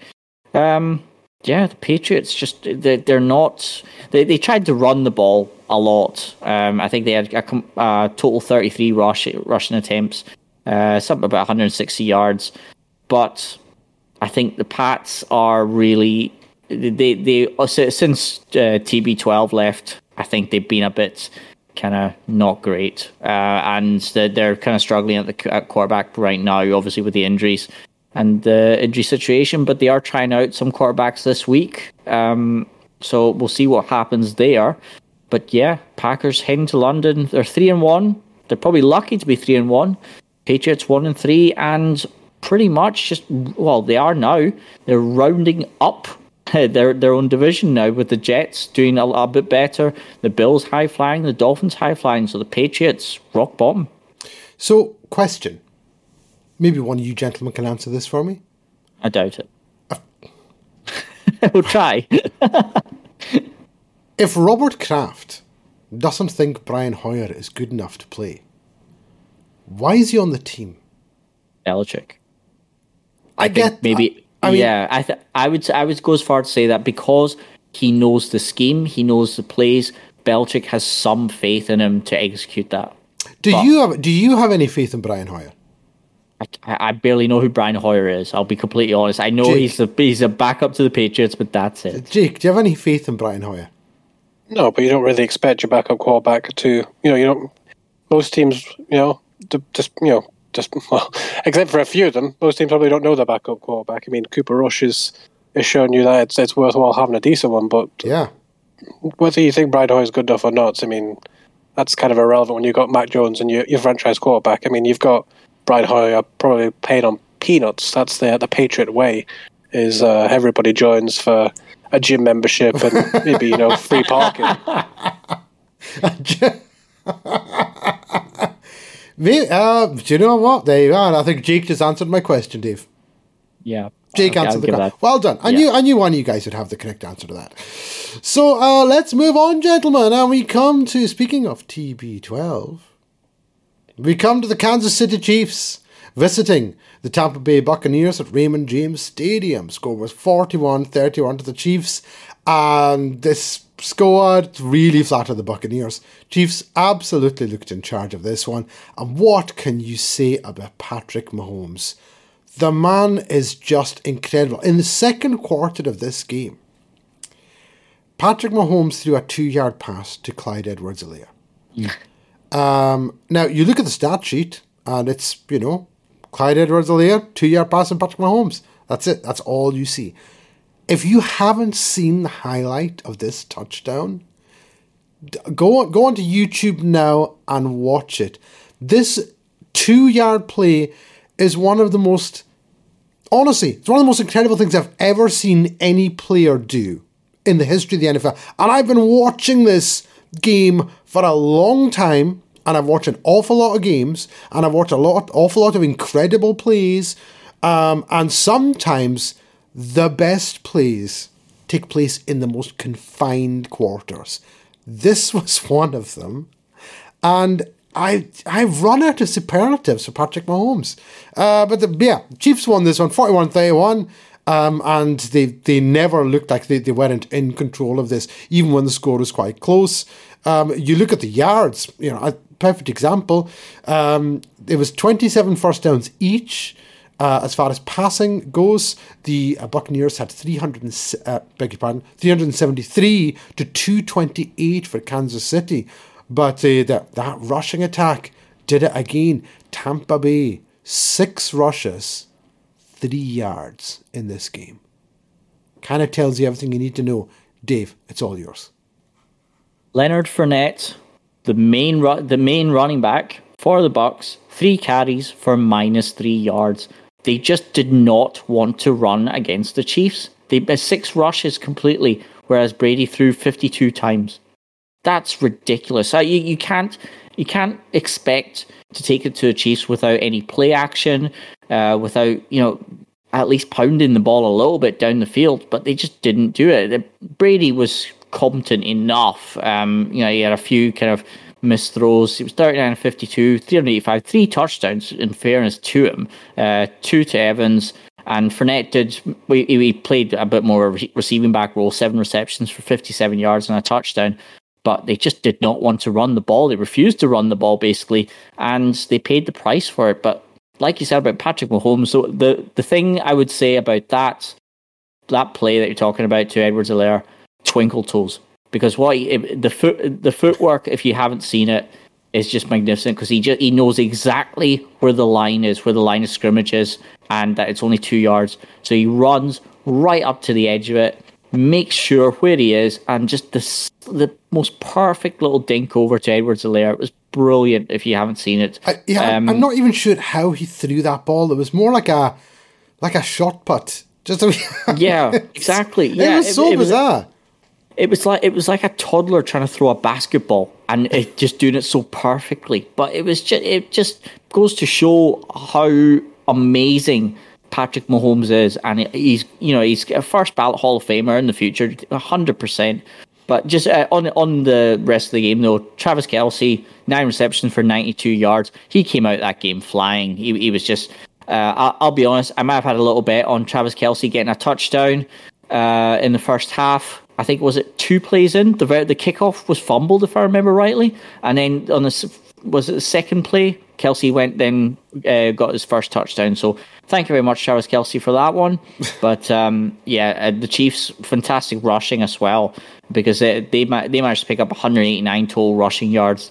Pacheco, their number 2 running back, Isaiah Pacheco, looked very, very good behind Edwards-Helaire, and Edwards-Helaire 19 carries for 92 yards and a rushing touchdown as well. So yeah, the Chiefs really looked the real deal. And like you said, the scoreline really flattered the Bucs. I think they were basically just clinging on to the Chiefs, just to remain only 2 scores behind. But yeah, the Chiefs really look like the main challengers to the Bills in the AFC.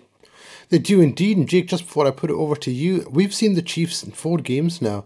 In 2 of these games, they've looked virtually unstoppable up to the point where they just stopped trying and teams are able to score some points to them.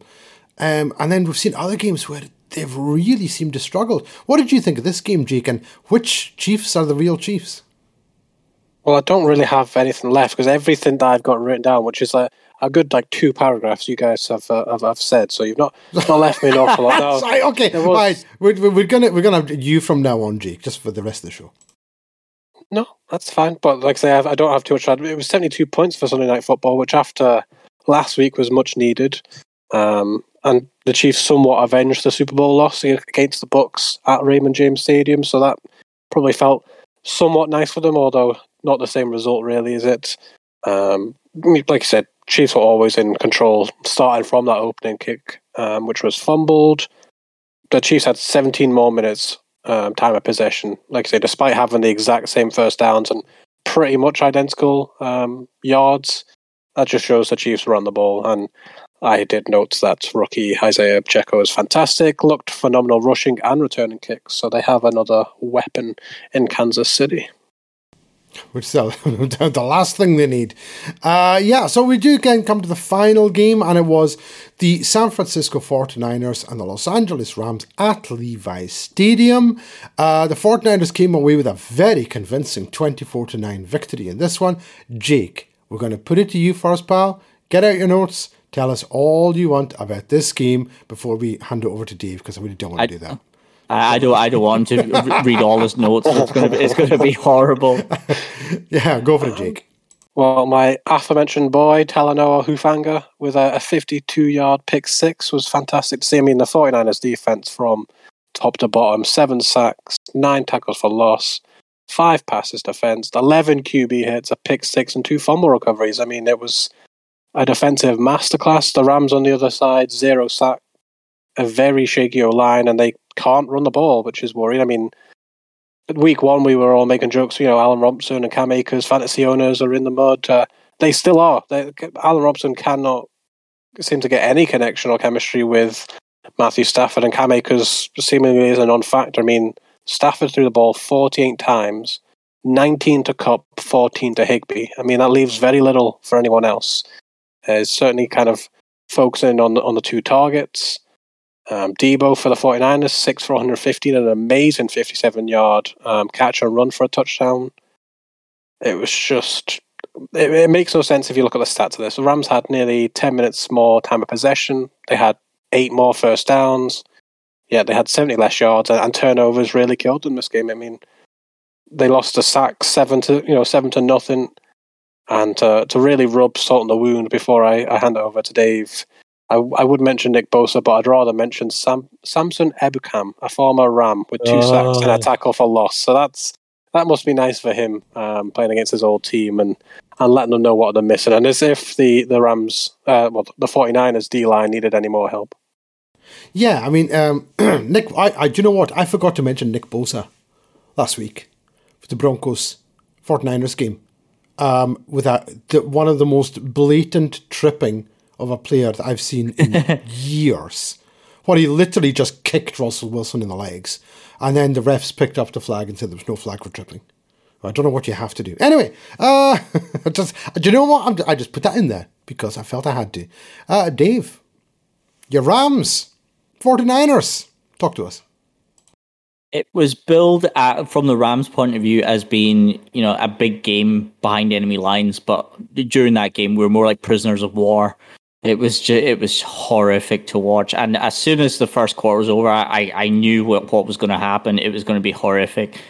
Our offensive line is just like bits of cardboard at the moment. We cannot protect Stafford. We cannot get the run game going whatsoever. Cam Akers he's not looking great. 8 carries for 13 yards, and it was a brutal 13 yards as well. Just could not get anything going. I'm trying to think of any positives. Cup was, he got another 100-yard game. In the end, it meant very little. It was just a brutal outplayed game completely. Positives? No, I don't think there is any. It was really, really bad. The 7 sacks was painful to watch because I was watching it. I'm just thinking he's going down, and he's gone down, or don't go down again, and he's gone down again. It was just painful to watch. Our offensive line. We picked up another injury with our centre going down, Shelton. He tried to play on, but ended up getting hurt again. So he's going to be out for a while. We're struggling badly with that offensive line, and just the main line I want to put for that game. I hate Deebo Samuel. I hate him so much. He is just too good. Actually, you know what? I'll tell you, there was one positive from the game. I put a £10 on Bobby Wagner having 8 sack tackles or more. So that is the only thing that I got from that. I got a nice £25 from that. That was it. That's the only good thing I got before crying myself to sleep at night. So thank you for the Rams for making me stay up till 4 a.m. just to witness brutality of the highest order. Not only could we not get in the end zone, we got 3 field goals, and then we got completely shut out in the fourth quarter. Poor Rams. We need some help on the offensive line badly, and we need the other guys on our defensive line to step up because Aaron Donald was getting triple teamed so much, not even double coverage, but triple coverage on that offensive line, and they were getting it done. Not one of the other guys were doing much. So a really bad day for LA in that game. Jake, did Bobby Wagner's tackle on the streaker count towards the count? That was tackle.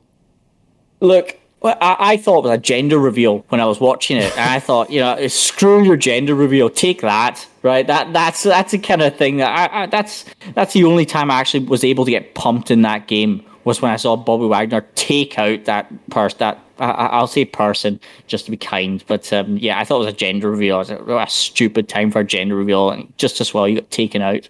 But I was a little bit bitter during that game, so I wasn't up for any kind of happy family times when the Rams were just getting torn to pieces. I was Jake. I'm starting to worry about Dave. So, he'll be all right. Deebo Samuel, I'd be worried about. Oh, well, Deebo Samuel's a weapon. He's going to hit out on him from the sounds of it. Also, Dave, stop betting right? It's not good for you. betting's not. Well, it was profitable there, but that's not the point. Stop. Remember? That's what they say. Yeah, well, even though I was crying through profit, so it's fine. Goodness. So that wraps up our Week 4 recap, gentlemen. Now, we're just going to take a very, very short break, and then we're going to be doing our Week 5 preview and, of course, random stats. We'll be back right after this.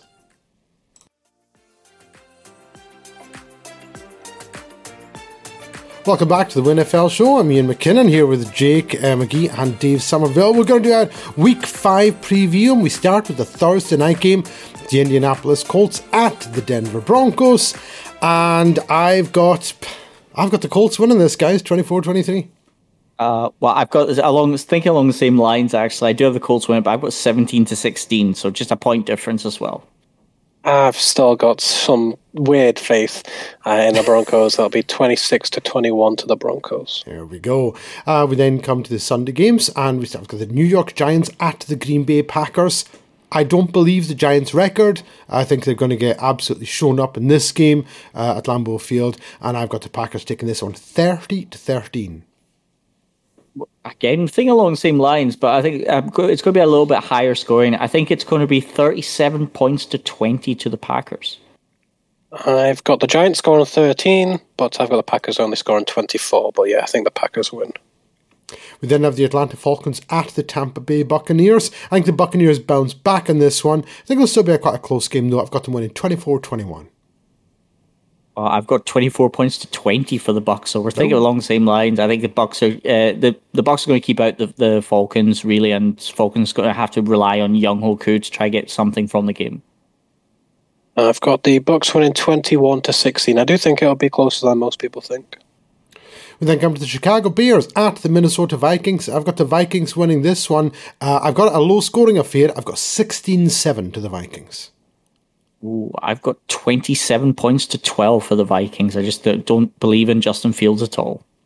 I'm pretty spot on with that. I'm 28-10 to the Vikings. It was pretty close. We then come the Detroit Lions at the New England Patriots. I've got the Lions winning this one. I've got them finally getting another win here, and I've got them taking this one 27-26. I also have the Lions taking this one, but I think it's going to be 31-30 for the Lions. I've got the Lions scoring 31 points. I just have the Patriots only getting 14. There we go. Was that a clean sweep for the Lions? Wow. Did we believe? Wow, so there we go. They're going to be 1-4 next week then. We then have the Houston Texans at the Jacksonville Jaguars, and I've got the Jaguars winning this one by 24-17. I also have the Jaguars having 24, but I've got the Texans scoring 9. I've got the Texans scoring 17, but the Jaguars scoring 27. We then come to the Miami Dolphins at the New York Jets, and do you know what? I'm taking the Jets. I've got the Jets winning this one 27-24. Well, it would maybe a surprise. I also have the Jets. You do not. You I don't. Have 28-27. I think he's making this up, Jake. Do you know that? Look, I said last week I have faith in the Jets, and now with Tua down and Teddy B coming in, I've got faith in the Jets. And I've got faith in Teddy B. I also have the Dolphins scoring 24, but I have the Jets scoring 6. So oh, wow. I don't have That's more like it, Jake. There we go. So I thought I was going like way out on a limb there with the Jets, but no, apparently not. So we then have the Tennessee Titans at the Washington Commanders. I've got the Titans winning this one comfortably. I've got 24-10. I have the Titans win, but I think it's going to be a lot closer. I've got 24-20. I've got it 31-30, but I do think the Titans edge it. Oh, 31-30. Yeah. Wow, there we go. We then got the Pittsburgh Steelers at the Buffalo Bills. Sorry, Steelers fans, I cannot see this going your way at all. I've actually got the Bills cruising this one 41-17. I've got 30-16 for the Bills. I think it's just going to be too much for the new QB1 for the Steelers, Kenny Pickett, to come in, and I think he's going to get a brutal showing from the Buffalo Bills. Yeah, it's the Steelers are doing him no favours by putting him in here. The Steelers are getting 14 points. They're going to need more. The Bills win 36-9. We We then come to the Los Angeles Chargers at the Cleveland Browns. I've got the Chargers taking this one in a fairly low scoring affair. I've got 19-17. I've actually got the Browns taking this. I think the Chargers are going to come up against a Browns team that will just run the ball at them. So I've got the game going 27-24 to the Browns. You might have heard my chuckle there. I have the Chargers winning 19-17. Oh, you do not. Do you actually? I do. Yeah, that's why I chuckled. I was like, no way. We then come to the Seattle Seahawks at the New Orleans Saints. Do you know what, Jake? I say the Saints get it together, and I've got them winning this one 17-16. Well, I'm afraid I'm going to have to disappoint because I think the Seahawks are going to just slightly edge it again. I've got it 24-21 to the Seahawks. Seahawks are somehow getting 5.5 points. I would take that all day. I have the Saints winning just out of sheer loyalty, but I've got us winning 13-12 in a classic. Classic. We then move into the evening games. We've got the San Francisco 49ers at the Carolina Panthers. And I can't see any way the Panthers win this one at all. I've got the 49ers winning it 23-10. I'm very similar scoreline. I've got 27-10 for the horrible 49ers. I've got 27-17, so not far off. There we go. We then come to the Dallas Cowboys at the Los Angeles Rams. Dave, I think you should be okay in this one. I've got the Rams winning this one by 27-24. It's more a loyalty that I've got the Rams winning this as well, but I think it's actually going to be quite a high-scoring game, so I've got 31-28. Yeah, the Cowboys are getting 4.5 points, which I think is very interesting. I've got the Rams winning 24-21, so I think the Rams will win, but the Cowboys cover. We then come to the Eagles at the Cardinals. I've got the Cardinals winning this one, and I've got the Cardinals winning this one by 31 points to 28. Well, I've got the Eagles win this, but I have them as 31 points to 28. So this is so, but I think they're going to be able to stop Kyler just enough. So, Eagles 31-28. Well, you're a traitor, Dave, again. I'm a huge believer in the Eagles, but Neosa picked this as our upset of the week, so I have rided with my captain. I've picked the Cardinals to win 31-30. Oh, depends how you see it. Go down with the ship. Well, it could be that. Ride or die with my captain. Absolutely. We then come to the Sunday night game. Cincinnati Bengals at the Baltimore Ravens. I say the Ravens finally managed to hang on to one of these. I think it's going to be another high-scoring game, and I've got the Ravens taking this one 35-34. Well, I've got it going to overtime. So it's going to be a 31-31 with Justin Tucker to kick a 55-yard field goal. Well, I've got an AFC North classic. The Baltimore Ravens winning 9-6. And finally, we come to the Monday night game. The Las Vegas Raiders at the Kansas City Chiefs. Believe it or not, I've got this one going into overtime. And I think the Chiefs will come out on top with a 27-24 victory after overtime. Well, I've got it as 38-21 to the Chiefs. I just think the Chiefs at home are just going to be far too strong for the Raiders. And it's a hit or miss Raiders, so the Chiefs to take it. Well, unlike my Sunday Night Football low score, I've got this one 35-34 to the Chiefs. There we go. That is our rapid fire Week 5 predictions. Well, gentlemen, there's plenty to look forward to coming week. Unfortunately, I say the Broncos are playing tomorrow night, or tonight if you're listening tomorrow. Well, it would be, wouldn't it? That's a ridiculous thing to say. It's like the Sunday games are tonight if you're listening on Sunday. So anyway, so we've got plenty to look forward to, but of course we do have time for one final segment, and it is, of course, Random Stats. So who would like to kick off with random stats this week? You know what? I haven't gone first for a while. Go for it, So, shall I go for it? Okay. So, my stat is more a fact than a stat, but it is a fascinating little story and fact that I've got. So, my stat and my fact is around the theme of what players do after the NFL. So, I did speak about one player that had gone into the FBI before, but what I want to talk is about players that have made it big financially.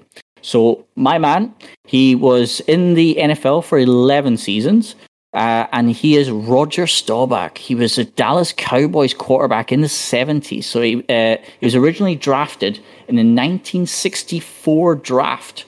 However, he did not play until 1969. So his last name is Staubach, not Jordan, any relation to Jordan Love. So he didn't play for the first 4 years because he was in the Navy. So he was hardworking in the military, but he ended up coming back and playing for the Cowboys in 1969. So just a few stats about him. He reached 4 Super Bowls with the Cowboys in the 70s, also picking up MVP in the 1971 Super Bowl against Miami, which they won 24 points to 3. He did beat the Denver Broncos in 1977. Sorry, Neosa, for that one. But he also lost twice in 1975 and 78 to the Steelers by 1 score in each game. But the fascinating fact I have about Roger Staubach is, believe it or not, he is the player of all retired players that is the highest grossing outside of the NFL.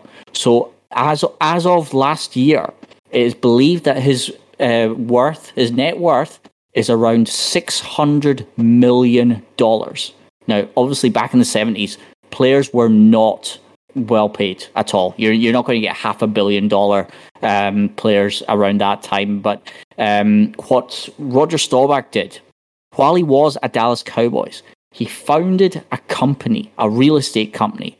And what they did then was they just built up their portfolio. They learned and built up portfolio before he then sold it for $613 million. Now, this is what we touched on the theme about what happens after the NFL, but it was more surrounding injuries. But Roger Staubach he carried on his education and he made a massive portfolio in that time. So just one fun fact about him as well. He is the source of the name of the Hail Mary pass. So in 1975, it was in a playoff game against the Minnesota Vikings. In the final play of the game, he threw a 50-yard touchdown reception to Drew Pearson. Now, the reason that it was called the Hail Mary pass is when he was questioned after, he said a prayer and said his Hail Mary and just launched the ball. Now, that's what we now know as just launching the ball down the field, a Hail Mary pass. But Roger Staubach, he has some amazing stats as well. He's been league MVP, multiple Pro Bowls. He actually has 22,700 career passing yards. It doesn't necessarily seem a lot compared to the players nowadays, but he did have 153 touchdown passes as well. At one point, he was actually the highest completion percentage in the era, and obviously he's got his 4 Super Bowls as well. So, he attended 4 Super Bowls. He lost 2 of them to the Pittsburgh Steelers, but he also beat the Miami Dolphins in Super Bowl 6 and in Super Bowl 12. He beat the Denver Broncos. Oh, you keep saying that. My goodness. This is a football life. I know what's going on here. I had to sit through the absolute onslaught of the Rams like 5 minutes ago. Don't you worry about that. I'm going to get this out. So, but also just one thing as well, that he also did jointly own a NASCAR team with Troy Aikman, which they raced in the 2006 season as another venture outside of the NFL. But I think it's just to emphasize how important it is your health and your well-being outside of the NFL or after the NFL is. And Roger Staubach really did take it by the scruff of the neck and do amazing things. So the net worth, $600 million, sold his company for $613, and he's got additional. He's basically put $100 million aside into a trust fund, and he's continued to get payments because he learned during the season. During the 70s, he was still learning, he was still investing with his money. So big shout out to Roger Staubach, but at the same time, players need to do the same to look after their financial well-being and also their health. That's quite the stat there, Dave. Yeah. Quite a biography. Biography, yeah. But he's of all retired players, he has got the highest net worth post-NFL. Who knew? Good for him. Good for him, indeed, yes. Right, my stat is considerably shorter than that, but it does concern another quarterback. And it's actually, we mentioned the Bears before, and how I'd said that they don't deserve good quarterback play. It's basically against the law for Bears quarterbacks to be any good. However, there is a notable exception to that rule. Now, statistically, it's not going to look that way. So when I start listing some of the stats, you're going to be like, what? That doesn't sound particularly good. But bear with me on this one. So we're going to be talking about one Jim McMahon. Okay? Now, Jim McMahon, in his career, okay, had a record of 67 and 30. Pretty good. He threw for 18,148 yards, 100 touchdowns, 90 interceptions. So nothing that jumps off the board at you there. But there is something within McMahon's career that is very, very interesting. Now, everyone remembers the 1985 46 defense Bears, Buddy Ryan, Mike Ditka. Everyone remembers that. Often cited as one of the best, if not the best, defenses of all time. The thing is, when Jim McMahon wasn't playing for that team, they didn't win. In fact, when Jim McMahon was not in the lineup from 1984 to 1987, the Bears didn't win. Jim McMahon won 25 consecutive starts, including the postseason, as the quarterback for the Chicago Bears. He was injured a couple of times, missed some games through injury. But from the 1984 season through to the 1987 season, Jim McMahon did not lose a single game. 25 consecutive starts. Now, you could argue it's just because, all he did, because everyone says Jim McMahon, all he did was hand off to Walter Payton and had the defense. Well, if that's the case, how come when they had Steve Fuller and Doug Flutie in the team, they never won any games? It's just utterly, utterly bizarre. And when I saw this stat, I was thinking, that really doesn't make any sense. But it's absolutely true. From 1984 to 1987, Jim McMahon won 25 consecutive starts, including the playoff games. And that is my random stat. Great stat. Much better than mine. No, just shorter. It's shorter and sweeter. Jake, what do you got for us? Mine is nice and short. The last team to finish a season ranked first in scoring offense and last in scoring defense was the 2000 LA Rams. The Detroit Lions are currently first in scoring offense and 32nd in scoring defense, so they are on pace to do it. The little bonus part was 29 teams have averaged 35 or more points first 4 games of the seasons.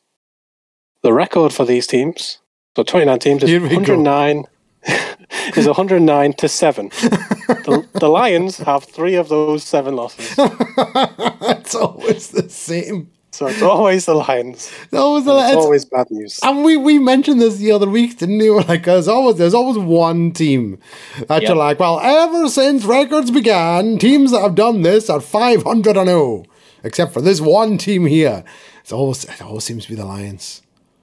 Always seems. Apologies to any Lions. It does. Big shout out, you McPhail. Yes. Well, hey, number 1 scoring offense. So Jared Goff for MVP. Can't be bad. Good Lord. That can't be bad at all. What a bombshell to end on. Hey, imagine if that happened. That would be class, wouldn't it? Would it? Yeah, that would be absolutely amazing. Oh, even now he's coming back to haunt me. I think we all know it's not going to happen. That's why I said it would. When I said it would be amazing, I didn't mean like, oh, that would be nice. I mean, that would actually be utterly amazing. Now, something we should point out here is that, excuse me.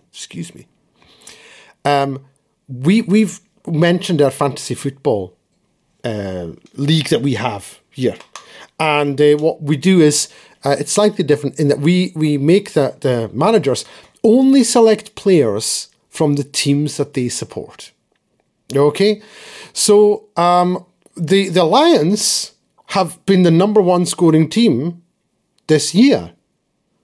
So you would think that Mr. Iain McPhail would be top in our fantasy, wouldn't you guys? No, he didn't set his lineup for 3 weeks, I'm pretty sure. Yeah.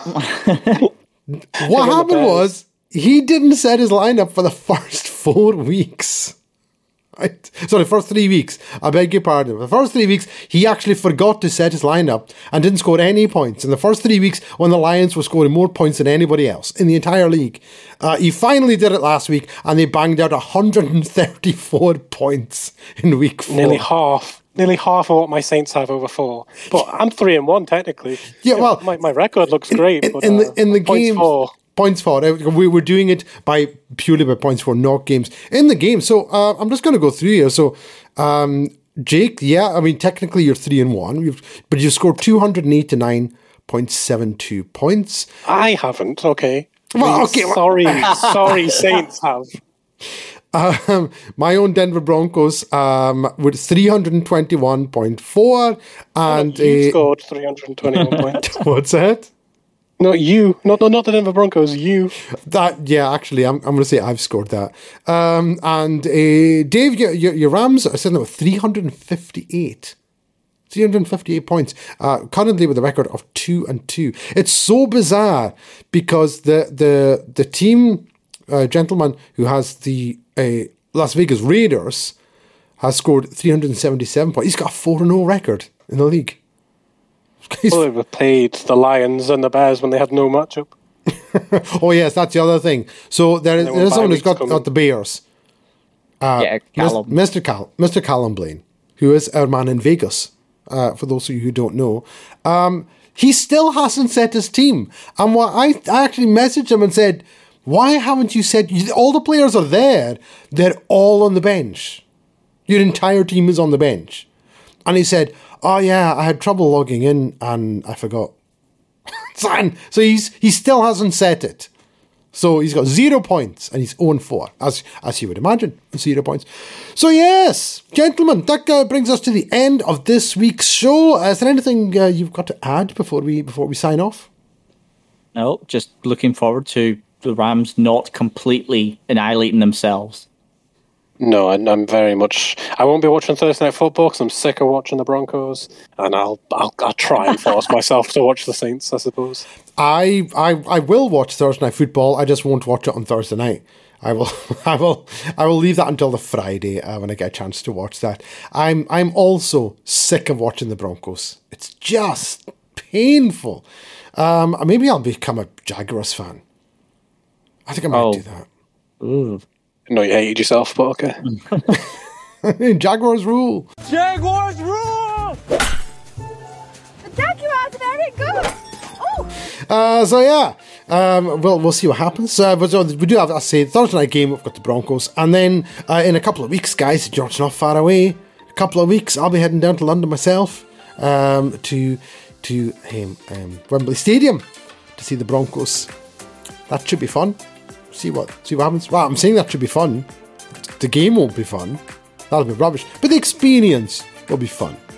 Yeah. Look, just take a Jaguars shirt underneath so that if they win, you've already said here that you're going to be a Jaguars fan, so you can just play it off. That you were actually down supporting the Jaguars. That's very, very true. If anyone else is going to be down at the Wembley game on October 30th, I believe it is, hit us up on Twitter at the WINFL Show. You can find myself, Jake, and Dave on Twitter as well. We really appreciate everyone listening, and it's just been great. So we're looking forward to week 5, guys. I'm going to sign off. Jake, thank you very much. Thank you as always. And Dave, thank you. Oh, thank you for having me. Let's go Rams. And thanks to everyone for tuning in to this week's edition of the WINFL Show.